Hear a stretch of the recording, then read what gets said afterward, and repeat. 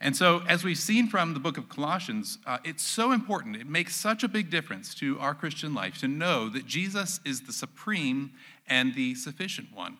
And remember, what we've said about Jesus being the supreme one really means is that he is the one with whom the whole world must reckon. He is the one who created all of us. He holds all things together in his hand, and he governs princes and sets up kings and strikes down kingdoms and rules the mundane affairs of our everyday lives, and there is no one to whom we must otherwise answer to.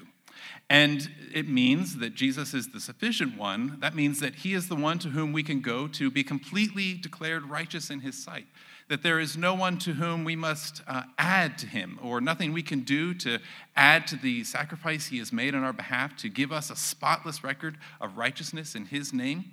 And so there's no one else to whom we may go, or no one else to whom we must go to have this righteousness imputed to our account. And you see, Isaiah will help us to understand and love this truth, to really savor it more deeply by showing us that God is glorified. God is glorified in caring and saving his people. God gets glory. That means he's shown to be worthy of the highest admiration of praise. He's shown to be worthy of the highest magnification that we could possibly give to him. God gets glory in the way that he reaches down to us and carries us from the womb to old age and saves us from our sin.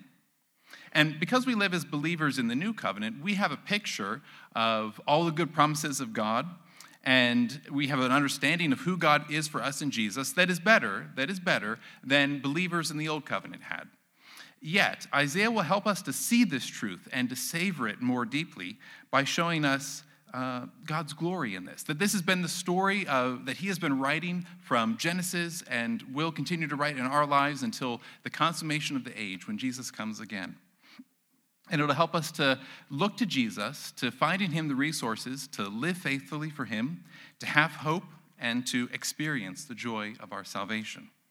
And so just a one-word or a one-sentence way to kind of encapsulate what I think the message of Isaiah 46 is to say that God is glorified by accomplishing all of his purposes to carry and to save his people. So let's see it from the text. God is glorified, first of all, by carrying his people. And we see this in Isaiah 46, verses 1 through 7. So hear this. Bel bows down. Nebo stoops. Their idols are on beasts and livestock.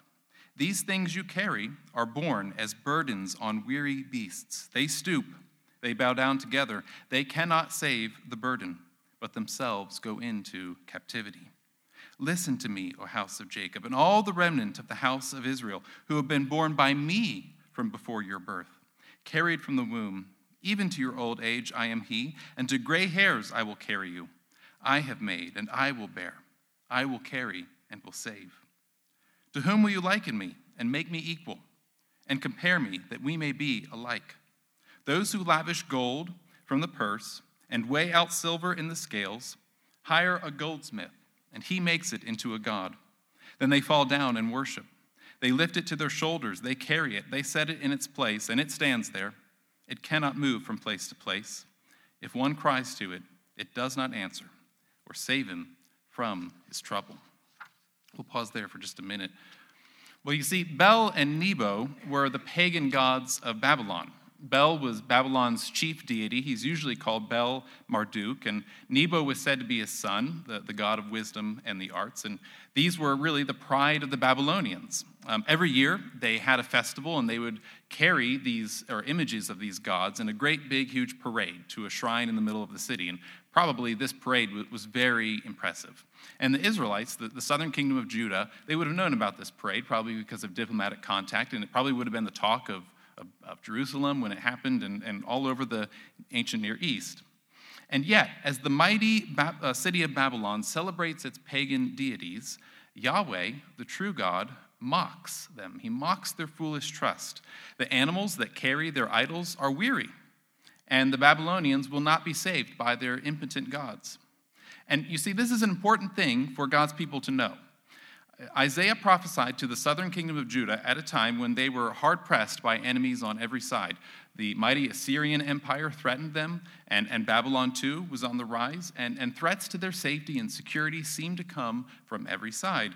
And they probably wondered, how could God's good promises that David's kingdom would never end possibly be true in the light of all that's going on in our world? And Isaiah's message to the southern kingdom of Judah was that they had forgotten who God really was.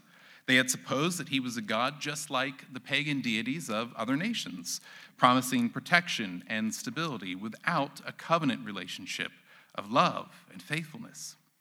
But the reality is that our God is a covenant God. He does give us good promises, and these promises invite us to know him and reflect his image in our obedience to his covenant love and love for our neighbor. And when we don't believe God's good promises, we begin to trust in other things to make life right, to give us hope and joy. And this is what Judah had done. On the outside, sure, Yahweh was their covenant God, and the Davidic covenant was their national hope. But inside, they did not obediently respond to God's grace to them. They didn't love God or love their neighbors. So Isaiah proclaimed that judgment was coming. But this did not mean that the Davidic covenant was not true. It meant that God is not bound by our expectations of what he must do. And that is the point of God's covenant actions in the world. That God calls us into not a covenant where we can expect good things at his hand, but ignore him. Or we can expect that life will go on in the way that we expect it to go on and the way that we demand that it will go on without any regard to who God is. But that God, through his covenant, is always drawing us to know him more deeply, to reflect who we are as his children in the way that we respond to him in love and the way that we love one another. Now, the way that we know this, especially from the way that Isaiah is speaking to us, is to hear what he says about the difference between the pagan gods of Babylon and the true God of Israel. The pagan gods must be carried around by their people. They even have to be created by their people and at great cost. And for all that, they are immovable and deaf. Though it may seem for a moment that the pagan gods of Babylon are victorious over God's people, Isaiah prophesies about Judah's coming deportation at the hands of the Babylonians so that God's people will know that God himself, not the pagan gods of the mighty Babylonians, has done it, and no other. And unlike the pagan gods, God is the one who carries and made his people.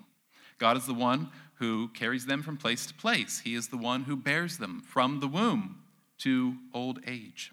Every event in the life of his people is in the hand of God. The judgment of God, therefore, is not the end of God's good promises, but the proof that they will always be true despite our sin and despite our unbelief. God is so good and is so powerful that he can keep his covenant promises even when his people fail theirs. And though his judgment may seem hard in the moment, through it he brings his people back to him and restores them in a relationship of joy and love. And as Isaiah shows, this makes God infinitely more glorious than the pagan gods. He is glorified by carrying his people because he alone protects them and provides for them. He works to redeem his people from our rebellion so that we will experience the promised blessing of his covenant love. And he is dependent on no one to thwart his plan. He is dependent on no one to make it right. He controls all people, things, and events for the glory of his name and the good of his people. And we give God rightful glory when we act on this truth. We do not create him or carry him around. Rather, we give him glory and find our joy by looking to him alone to know how to live in every situation. We are not left to our own wits or resources to try to figure out life. We are not left to try to figure out how we are to act in every particular situation, independent of God's revelation to us, independent of the fact of who we are in him, who we are as God's people. And this is the fact that never changes. God has made, he will bear, he will carry, and will save. Oftentimes, I think we are tempted to dismiss God's care for us because we want something more than merely looking to God. We want something more than merely praying or reading our Bibles or being faithful in worship. We think these things aren't really enough. It seems like we must do more to try to cultivate the good things of God, to try to get God's promises to be true finally. It seems like worship just isn't enough at the end of the day. But when we think this way, it shows that in our thinking, maybe subconsciously, we actually do think there is some power, after all, in the false idols that we've made. That God really isn't enough, that he's not able to carry and save us like he promises to do. And we rob God of his glory, though, when we think this way. But we often do. We're quicker to do than to pray. Praying often seems like just some sort of thing that you got to do to get out of the way at the beginning of the day if you're going to be halfway Christian, but you really want to get back to the things you're supposed to do. You got work to do, so get on with it. Or we're often morbidly introspective. We search within our hearts desperately to try to make ourselves better. We go over and over relentlessly mistakes we've made, or we try to find within ourselves the resources to be better than we are, to change ourselves, to make us more and more into the image of Jesus without reflecting on his promises or even his word, without going to him in prayer in humble reliance on his power, on his grace to make us the way he wants us to be. And when we do this, we wear ourselves out. All the while, we hear no answer from our false gods, from the idols that we've made, especially the idols of self-sufficiency and of pride. But God's way is a better way. His glory is demonstrated by the fact that he carries his people from the womb to old age, from every situation that we find ourselves in, from the very day that we are born to the very day when we go with him to be with him in glory in heaven. The resources we need to make it through life as his redeemed people come from him alone. They come as we behold his glory through his word and respond in worshipful obedience. The temptation is always to look to something else, whether a physical idol we've made or the idol of our own pride and self-sufficiency. But God calls us to look to him alone. And he says, who can compare with him?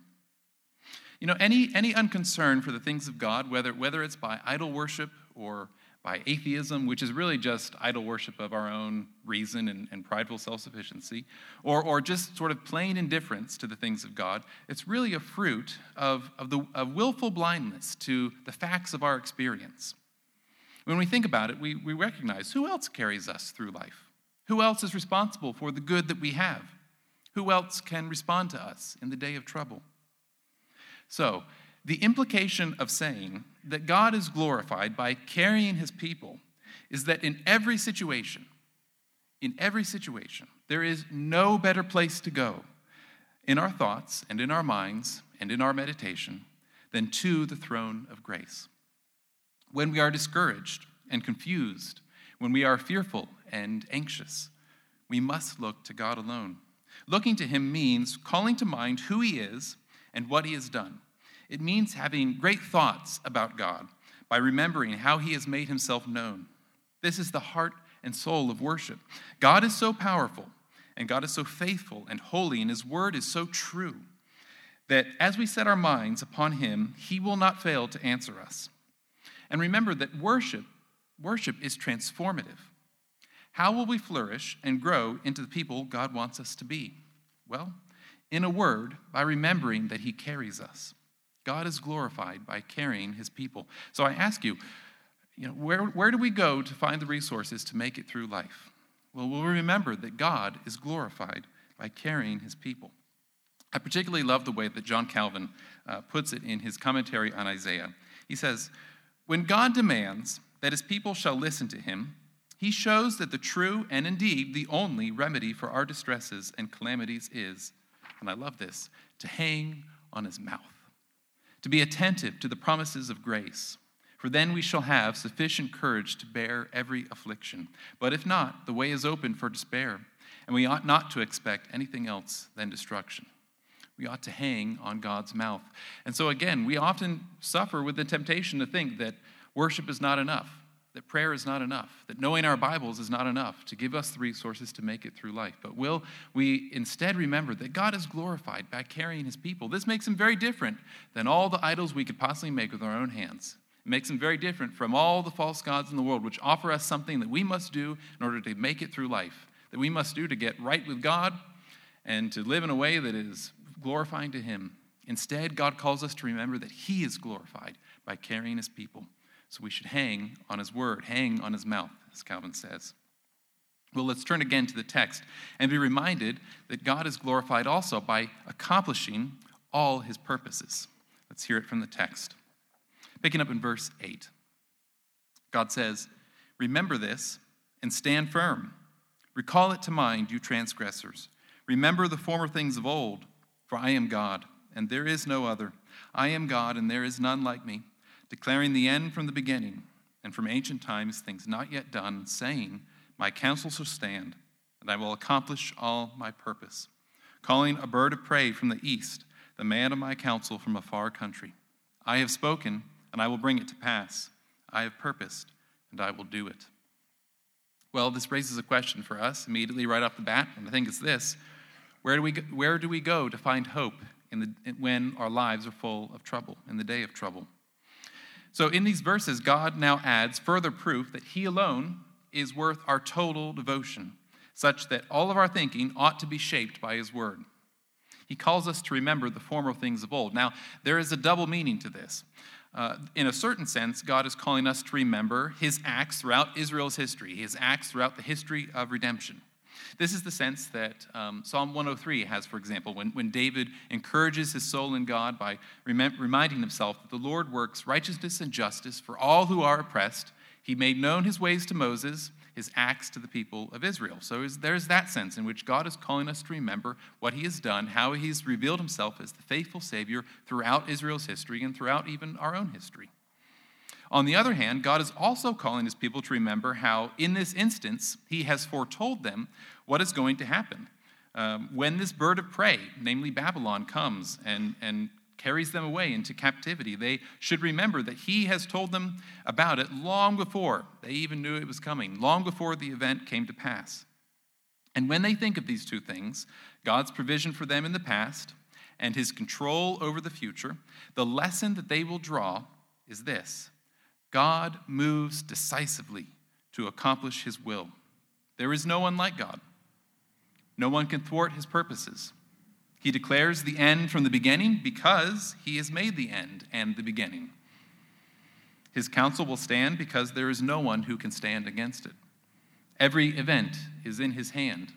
No one can thwart his purposes, stay his hand, or say to him, "What have you done?" And this makes God infinitely more glorious than idols, because nothing is outside of his control. Nothing is outside of his ability to redeem. This is the rock that enables us to stand firm when life is full of trouble and the good promises of God seem far away. I have spoken, and I will bring it to pass. I have purposed, and I will do it. So the implication of saying that God is glorified by accomplishing all of his purposes is that in every situation there is no better place to go than to the throne of grace. There we will meet with our God, who is making all things new. There we will meet with our God, who uses his disciplining judgment to bring his people back to him in love and joy. There we will meet with our God, who is powerful and mighty to save, and over every kingdom. There we will meet with a God who is bigger than the problems at work, bigger than the problems at home, bigger than our insecurities or doubts. He is able to bring his purposes to bear even when we cannot see how he will do it. And remember that worship is transformative. How will we flourish and grow into the people that God wants us to be? Well, in a word, by remembering that he accomplishes all his purpose. God is glorified by accomplishing all his purposes. So John Bright, he wrote a good history of Israel, and he says, "Those who received Isaiah's words could never regard the nation's humiliation as Yahweh's failure, but as the exhibition of his sovereign and righteous power. Nor could the tragedy extinguish hope, for Isaiah had placed hope precisely beyond a tragic judgment, itself part of Yahweh's plan."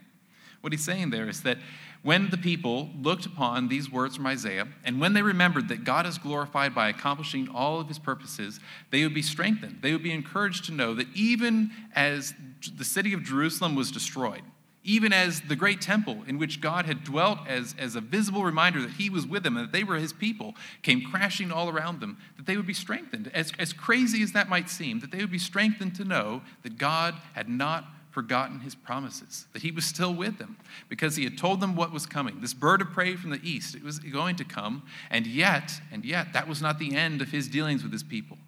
That because his love and grace for them was infinite, was as far as the east is from the west, as far as the heavens are above the earth. And so they would be encouraged and strengthened to know that God is nonetheless glorified in accomplishing all of his purposes because he carries his people. And what a great hope that is for us as we recognize that oftentimes things in this life just don't match up to the good promises that God has made to us, don't match up to who we know we were made to be as his people, and sometimes don't seem to even match up with his claim to reign over all things. Like Hebrews, we've mentioned it many times. Hebrews 2 says, God is reigning, but sometimes it doesn't seem like it. And oftentimes that's a reality for us too. And yet how we ought to be strengthened by remembering that God is glorified by accomplishing all of his purposes, that nothing is outside of his hand and nothing is lost on him. Nothing is beyond his ability to redeem. So God is glorified by accomplishing all his purposes. Well, let's see from the text that God is glorified by saving his people. Picking up in verse 12. God says, "Listen to me, you stubborn of heart, you who are far from righteousness. I bring near my righteousness. It is not far off, and my salvation will not delay. I will put salvation in Zion, for Israel, my glory." Well, again, I think this raises a question for us. Where do we go to find peace and joy when we are overcome with the recognition of our sinfulness? You see, lest anyone object that God will finally be unable to deliver upon his promises owing to the sinfulness of his people, God here addresses us in blunt, very blunt terms. It is true we are naturally far from righteousness. It is true we have stubborn hearts. But God is able to save his people because his salvation comes not by what we have done, but by his hand alone. And you see, this makes God infinitely more glorious than false idols because God is able to make his people his own despite our rebellion against him. God is so far from being immovable and deaf like other gods that he can make the unrighteous righteous. He is able to bring salvation to Israel for his glory and our joy. And you see also, God's salvation does not delay. He does not passively wait for you to make the decisive move towards him. He graciously comes to us and invites us to know him through his Son, Jesus Christ. In Jesus, God has delivered us from the dominion of darkness and transferred us into his kingdom. And we respond not with works to try to improve our relationship with God, but with faith. And this faith glorifies God because it shows that he alone saves his people. And so again, the implication of saying that God is glorified by saving his people is that in every situation, there is no better place to go in our thoughts and in our meditation, in the things that we think about and the things that determine who we are as people, than to the throne of grace. When we are overcome with the recognition of our sinfulness, God invites us to look away from ourselves and to him. He is the one who has brought salvation to us, not us. He laid the penalty of our sins upon Jesus, and he has credited Jesus' righteousness to our account. And there is no other God that we must answer to. There is no other judgment seat that you will stand before. If you are saved by God, you are saved completely and forever. Will we set our minds on this? Remember that everything you believe, we said this again many times before, it's almost becoming sort of the language of Christ Community Church. Everything that you believe about the gospel is summed up in the moment when you sin. Do you run away from the throne of grace in a desperate attempt to try to make yourself better, to get a self-scrubbed image of God that you can go back to in the desperate hope that eventually he'll like you? Or do you run to the throne of grace in humility, saying, Lord, I need you. I don't have any intrinsic righteousness in myself. In myself, it's true. I am far from righteousness. It's true. I have a stubborn heart. But you are the one who gets glory by bringing your salvation to Israel. And you are magnified. You are shown to be great and worthy of the highest admiration of praise when your people come to you in humility and with faith and say, Lord, I need you, save me. And that is the way in which we give God the glory. Not when we try to run away from the throne of grace and in the false and feeble attempt to try to carry our own gods around and make them like us by doing good things on their behalf. No, far from that. Instead, we give God glory when we come to him and say, Lord, help me. I need you. I believe you. I trust in you. Lord, I believe. Help my unbelief. And remember, worship is transformative. How will we flourish and grow into the people God wants us to be? Again, in a word, by remembering that he saves us. God is glorified by saving his people. So John Oswalt helpfully says this. He says, the whole point of God's insistence that there is none like him is to show that he is the deliverer. We do not have here a philosophical treatise on monotheism and transcendence. What we have is an evangelistic proclamation. God is going to save you. How? Because that is his will, now and always has been. And no other being can prevent the realization of his saving purposes in the world. So, the great truth of this passage is that God is glorified by accomplishing all his purpose to carry and to save his people. This God reveals himself in Isaiah, this God that reveals himself in Isaiah has been made known to us in the person of his son, Jesus. Jesus is the supreme and the sufficient one. By looking to God in his word, we are looking to see how Jesus helps us to know him better. And right now, be encouraged by this. Right now, we see in a mirror half darkly at the best of times, but soon, very soon, we will see him face to face. And when we see him face to face, we will be transformed in a moment, in the twinkling of an eye. And that is how glorious God is. We are transformed the more we come to see and know him. And so, like I said at the very beginning, oftentimes we grow impatient. And oftentimes it's just hard for us to believe that this, gathering together on Sunday mornings, as non-exciting as it sometimes can seem, as tired and distracted as we can sometimes be, or being faithful to read our Bibles throughout the week, or being faithful to know God's word so deeply that it is part of who we are and comes out in the moment-by-moment things that we do in the ordinary course of our lives, or meditating over who God is for us in Jesus, when we take our showers in the morning, as we work throughout the rest of the day, and before we go to bed at night. Sometimes we just seem like it's just not enough. I need to be doing more. And yet we see, especially from Isaiah 46, but really the whole course of redemptive history is showing us that God is glorified by accomplishing all of his purposes to carry his people from the womb to old age and to save them, to bring them into his righteousness, not because they have what it takes to make themselves commendable to God. We don't. But because he is glorified by reaching down to us in our brokenness, in our sinfulness, and showing us that he is the perfect deliverer. So we grab hold of this truth. We give God glory. We become the people that we were made to be in light of who he is by responding to that in joyful obedience, by continuing on in perseverance. And in perseverance, what a word that we oftentimes ought to think more about. In perseverance, in the means of grace. By coming to the Lord and saying, Lord, I believe you. I believe that you are glorified by carrying me through the course of my life. I believe that you are glorified by bringing me into your righteousness, not because of who I am or what I've done, but because of who you are. I believe these things, and so I'll continue on. I'll continue on in worship. I'll get to know my Bible really well. Don't treat the Bible as just some sort of thing you got to do every day to be a Christian. Treat it as the living word of God for you, by which you come to know all that God is for you, so that you see his glory more and more clearly every day. And remember, the Bible is not like a thing where you read a chapter every now and then you've got the message, and that's just the end of it. The Bible never changes, but we do. And we see all the time more and more application for it because we're changing. We're being made more and more into the likeness of Jesus. And that just brings up all sorts of new avenues in which we can see God better and know how he comes to meet us in the various the various things that we face in everyday life and things that we didn't expect to see. So swim in the Bible because, not because you need to do it to get God on your side, but because God is glorified by carrying you from the womb to old age. God is glorified by accomplishing all of his purposes to carry and to save his people. And that's really the application. What do we learn from Isaiah 46, 1 through 13? Well, just that. God is glorified by carrying his people. God is glorified by accomplishing all of his purpose. And God is glorified by saving his people. Again, we've just finished up our time in the book of Colossians, and we've seen that Jesus is the supreme and sufficient one. That means that this is true of him. He is the supreme one and brooks no contenders. There is no one else to whom we must reckon. And he is the sufficient one. He is the one without whom we would be utterly lost and afraid and unable to draw near to God. But in the fellowship of him, being united to him, there is no one else to whom we need to answer. There is no one else to whom we need to go to try to get right with God.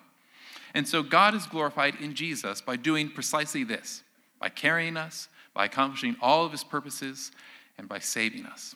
And what a good thing that is to know as we head especially also into the Advent season, as we will hear from the Gospel of John about how Jesus just is the perfect revelation of the Father's will for his people, and is the one to whom we must go again and again throughout the course of our lives to know that God loves us, to increase our assurance of him, that he is working all things together for our good. Well, let's pray. Heavenly Father, we do thank you that though we are far from righteousness, though we have stubborn hearts that sometimes just unbelievably almost refuse to take hold of the good things that you've given us in your word, are so slow to believe the good promises that you have given us, so slow to see how you are faithful to provide for us in everything, and so slow to recognize that our salvation, our righteousness comes in no way else but in drawing near to Jesus. Yet, Lord, you are the faithful one, and you have patience with us because you love us. So, Lord, help us to just be deeply impressed by the fact that you carry us, that you accomplish all your purposes, that you are the sovereign one who is able to carry us through the everyday course of our lives, to help us to know that there is nothing we need to fear because we can always remember that Jesus sits on the throne and that we can always go to him in humble reliance and humble faith, knowing that he is able to carry us through thick and through thin. So, Lord, help us to be often mindful of how you carry us, often mindful of your great power to accomplish all your purposes, and often mindful of your saving will for us in Jesus. And help that to deeply impact the way that we think about life so that we would love Jesus better, be transformed by his image, and love our neighbor better than we do. We ask this in his name. Amen.